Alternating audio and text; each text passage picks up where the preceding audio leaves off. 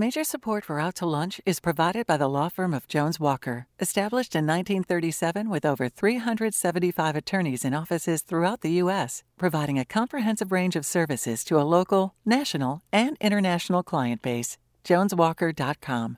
And by the East Baton Rouge Parish School System, inspiring humanity through transformational learning in the classroom and community. Initiatives like Pathways to Bright Futures allow students to graduate high school with an associate degree or an industry-based credential, along with their high school diploma. More information at ebrschools.org.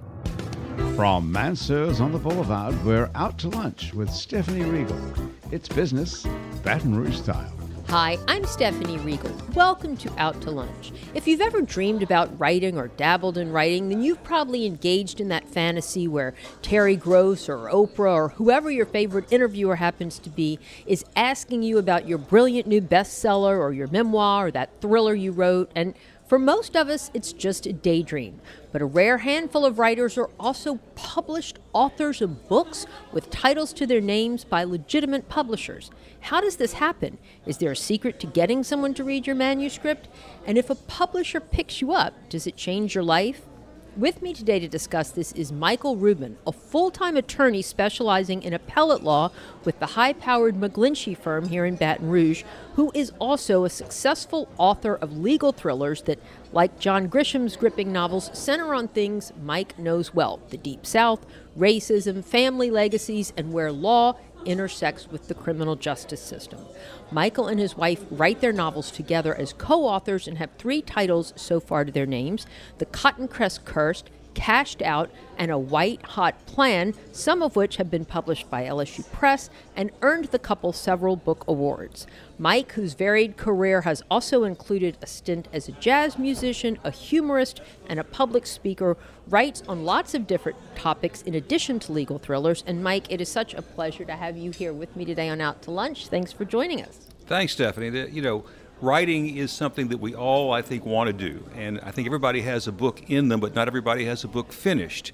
And everybody who I talk to at book events and book seminars, and then this includes John Grisham and Scott Turow and others, say the way to write a book is to finish it, not to correct it as you go. If you can always, nobody publishes the first draft. You can always correct it at the end, but unless you get through the book the first time, you'll never finish it. Well, I have lots of questions about that.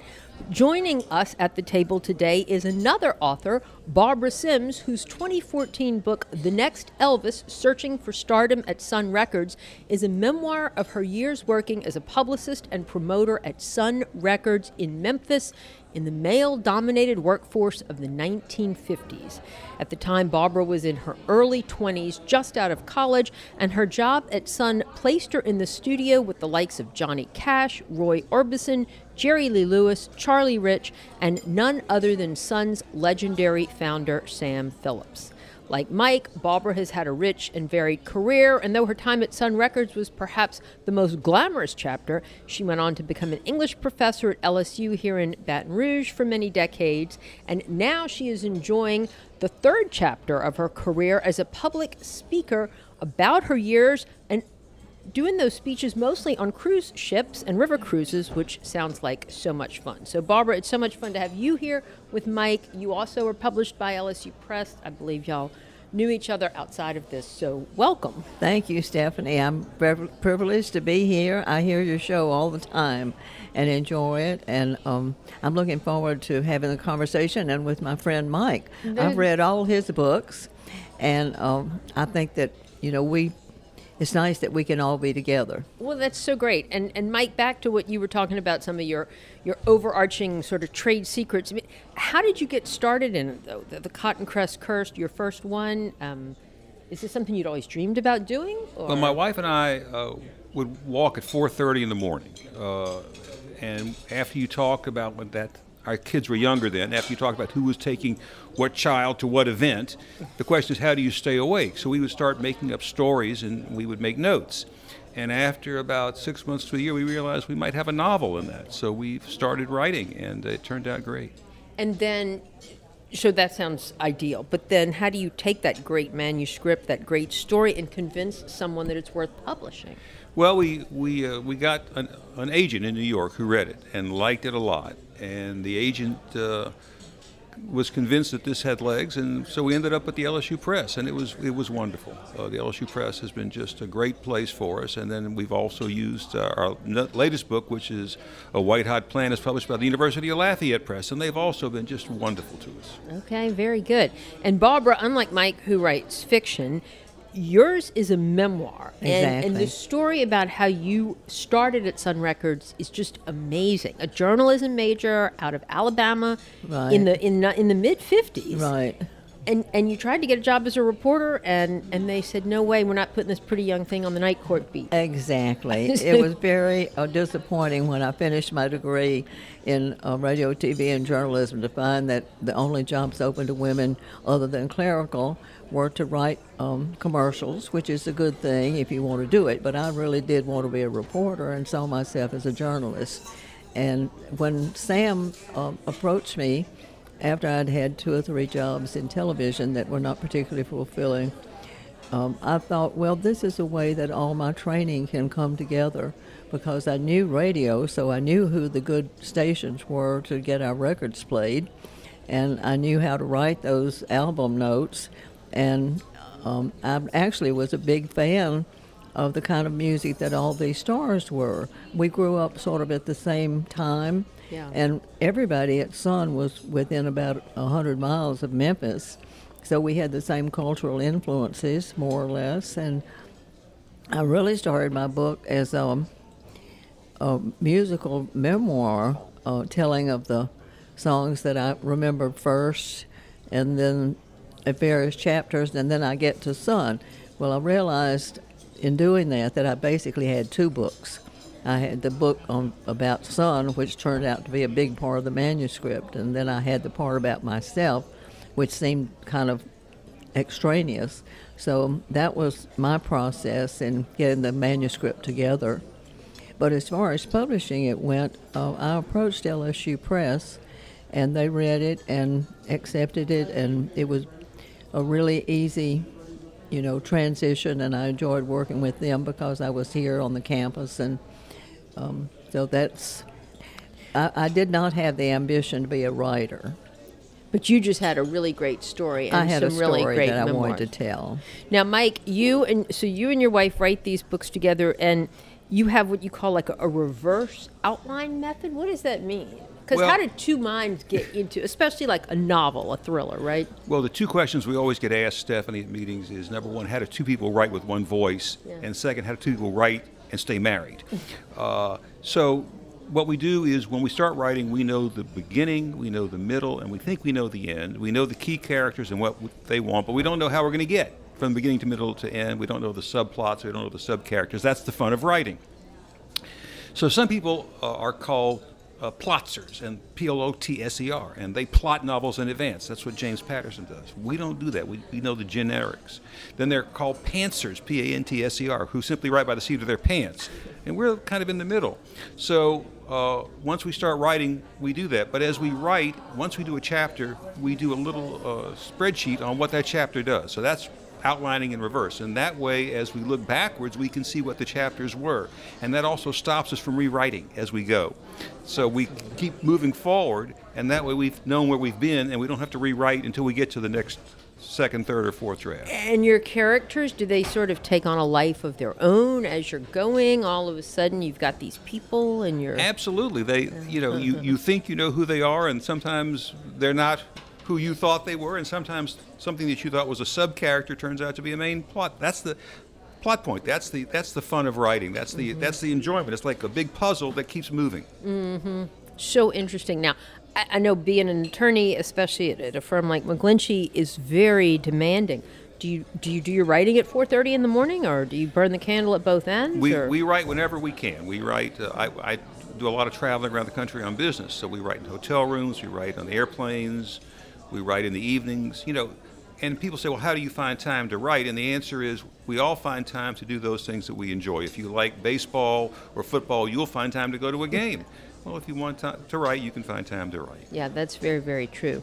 And Barbara, they say that we have to resist the temptation to write history in reverse. When you were living that experience at Sun, Exactly. did you know just how profound a shift in music and culture was underway, or were you just sort of caught up in it at the time and didn't realize how significant these musicians and influencers like Sam Phillips would be? I have reflected on that so often, and I realized that Elvis was a big phenomenon. I call the book The Next Elvis because all the people who came afterwards wanted to be the next Elvis, and there would never be another Elvis, obviously. I knew that they were on network television. I knew we were selling millions of records. So in a sense, I realized we were important, but I didn't know, and I don't think Sam Phillips could guess how long it would last. It amazes me to think that today people that when I do my lectures and I play parts of these songs and do videos of the stars, how truly admired and sort of revered in a way people like Johnny Cash and Elvis and Roy Orbison have remained through the years. So the answer is yes and no. I knew they were important. I didn't know how long it would last. Mm-hmm. And there are intervals, of course, after our Sun and the rockabilly phase, then we had the British invasion, which many people don't realize the extent to which the Sun catalog contributed. But our Carl Perkins had 5 of his songs recorded by the Beatles very early. And Carl Perkins also opened for the Rolling Stones. So there was a continuity, even though there was a shift in the type of music that was being played. Sure. And you knew how to write, obviously, when you went over there, but I love how early in your book you talk about how you were sitting there pondering whether you should take the job because you just weren't sure you would be able to write liner notes for these records. How did you learn to write for or to the music to promote it? Well, Stephanie, it wasn't so much that I didn't know how to write for the music that I would hear. It's that I didn't know how I would fit into all these multiple jobs of interfacing, for example, with the trade publications and with the distributors, because a big part of my job was sales, and I needed to, be conversant with the whole business end of the record business. And that was my inhibition. Plus, to tell you the truth, it didn't seem like any environment that I had ever been in. People just coming and going, and all of them with guitars strapped on their backs, and I never had experienced, life exactly the way it was lived there. Sam Phillips would, I tell in the book how he wanted to interview me at 8 o'clock at night in my apartment. He made appointments for lunchtime and broke them all, but called me up all of a sudden, and that was when my interview was going to be. And he was a night person, and so, a lot of times I was on my own. I was just there doing what I felt I should do without any direct supervision, and I sort of sensed that. But I got a good feel for it after I also tell how I did freelance work for several months, and I gained the confidence that I would be able to do it. And then I found, to my great delight, that it was a wonderful job, and I had so much fun doing it.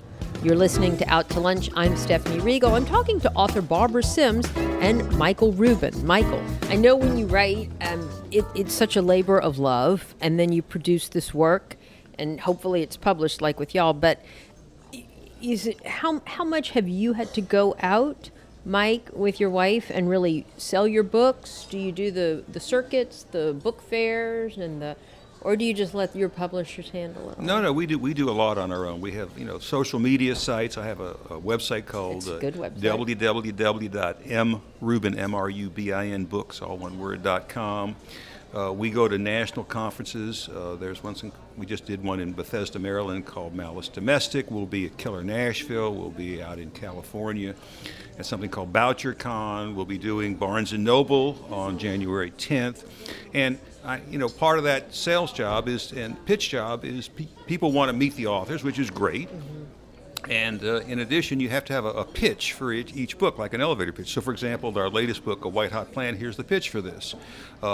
disgraced New Orleans homicide detective fired from the force and relegated to writing speeding tickets in a rural parish stumbles across a terrorist plot to bomb New Orleans. So that's the pitch. So good. So good. So, yeah, and it's a lot of fun. It's wonderful to meet with other authors. In fact, that's how Barbara and I first met. Okay. It was through the LSU Press. And, she publishes nonfiction, I publish fiction. But, writers have a lot in common, which is it is a solitary process to write, and that you're writing for an audience that you hope is there, that you hope will enjoy what you're writing, and you write what you enjoy writing. Mm-hmm. And the whole nature of publishing obviously has changed very much over the past 2 decades. I know your book was 2014. Yours have been published relatively recently. The first one was 2014. The last one, The White Hot Plane, just came out in March, and one of our books has been picked up in Europe and published in translation in Europe. So yeah, it's a continuing. But people are still reading hardbacks, paperbacks. They read the hardbacks, whole Kindle paperbacks. Thing, I don't see as many as I did a decade ago. They read audiobooks. Well, they're reading on the phones too. If you go on an airplane, you'll be amazed at how many people are reading something, but it's on their phone, not on a Kindle, or not on a Nook. But are you getting rich off of it yet, or is it still just I'm not giving fun? up my day job, but I certainly love what we do, and we're pleased that the publishers are pleased with it, which is, of course, an important aspect. You want the publishers to pleased and want to publish the next book as well. Barbara, I want to know about Elvis and Roy Orbison, but I really love the image of the 24-year-old young lady in 1957 in this world. I mean, were you intimidated? How did they treat you? Was it the Mad Men kind of thing that we see on TV, or? No, I don't. I never watched Mad Men, but from what I heard of it, it was not the atmosphere. Everyone basically treated me very well. Some of the musicians at first kind of gave me a hard time. They just sort of initiated me, and a couple of them wanted to go out with me, and I, absolutely said at the beginning, this is not going to happen. It was in the world of business, I found that I was respected by the distributors because I had a product they wanted, and I knew how to talk business to them, largely through Sam's tutelage and then just common sense. But I was, while I was waiting for us to go on the air, I opened up my book to one section about my going to a convention of music operators, jukebox operators, and they had an event called Ladies' Day, and it was advertised as wives of the members, and it was just assumed there weren't going to be any women except wives. Wow. And it was the same, in reflection, I knew of no other woman in a position like mine in the record business. Yeah. I think there may have been one at one of the majors that I've read about in a trade publication, but it was very unusual for a woman to be given authority. So that was my follow-up question. You were literally the only one that you would encounter in meetings or conversations. I seem to have been, sort of, and that, of course, is due to the fact that Sam Phillips was totally unprejudiced.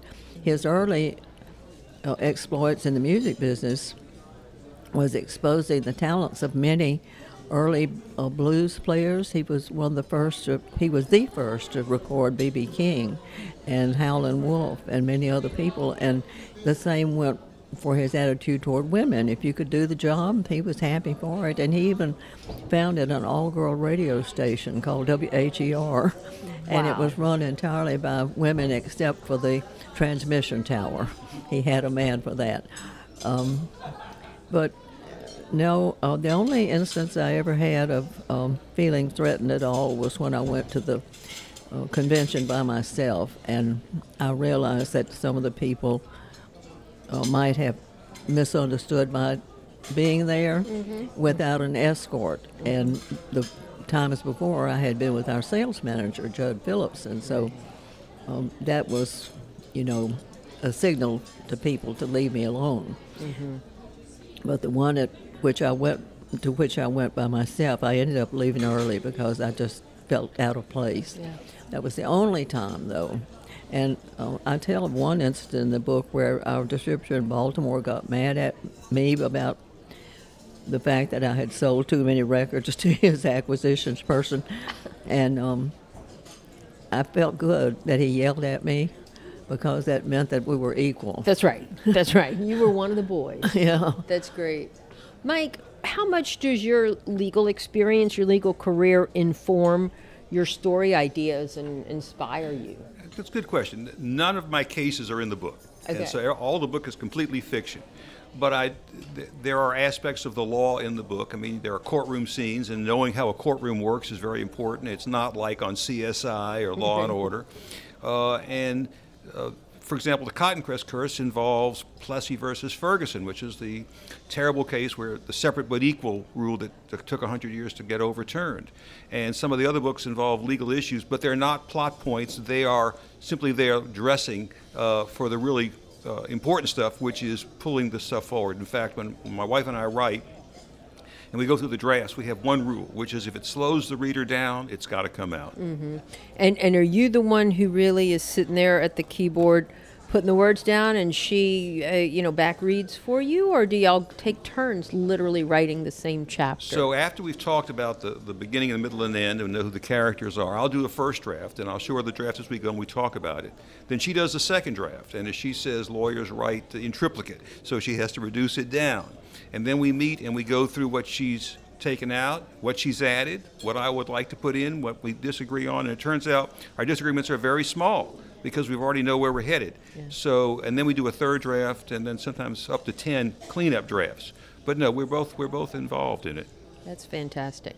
Barbara, your career at Sun lasted how many years? It was 3.5 years. Right. And I started doing freelance in 57 and went to work full-time in the beginning of 58, and then I left in September of 60 to come to LSU. And ended up having a long and very rich career in the English department at LSU. Yeah. And then now you are traveling the high seas and the Mississippi River and sharing your wonderful experiences. It's been such a wonderful thing for this stage of life to be able to not only see the country in ways that I hadn't before, but also to meet so many fans of this music.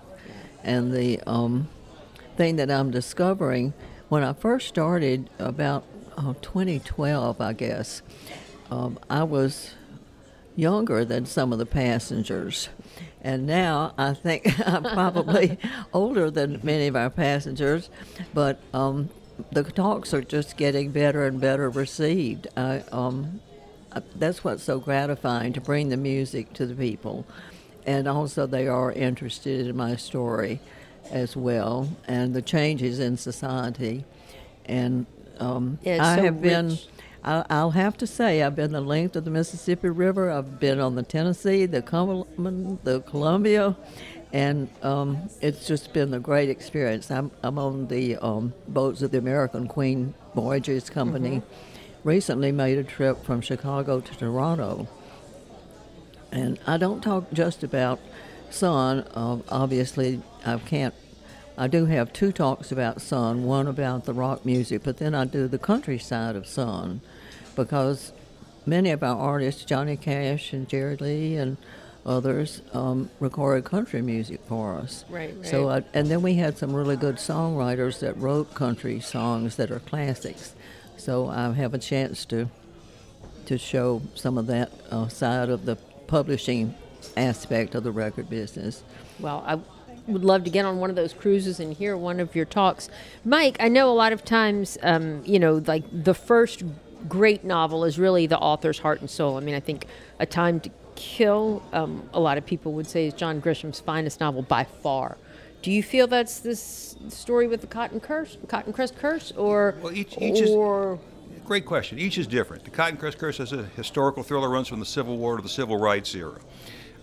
The White Hot Plan, which is the current one, is a contemporary thriller. It's more like a police procedural. Cashed Out is a first-person book that's been compared very favorably to John Grisham. So each is different. And my favorite is the one that we're working on next, which is at our agents, which is set in 1915 in New Orleans. Love that. So a fourth one is forthcoming. Yeah, absolutely. Sometime in 2023 or 24 or whenever. We hope. Wonderful. Well, I wish we had more time, Mike Rubin and Barbara Sims, to talk about your experiences, your fascinating careers, and your wonderful, wonderful books. It's so inspiring to meet two individuals who figured out how to tell stories as well as their own story and have given so much to the Baton Rouge community and to readers everywhere. So thank you all so much for joining me today on Out to Lunch. Thank you, Stephanie. Thank you. It's been a pleasure. My guests today on Out to Lunch have been authors Michael Rubin and Barbara Sims. You can find out more about Michael Rubin and Barbara Sims by going to the Out to Lunch Baton Rouge podcast. You can find and subscribe to the Out to Lunch Baton Rouge podcast anywhere you get podcasts and on our website, itsbatonrouge.la.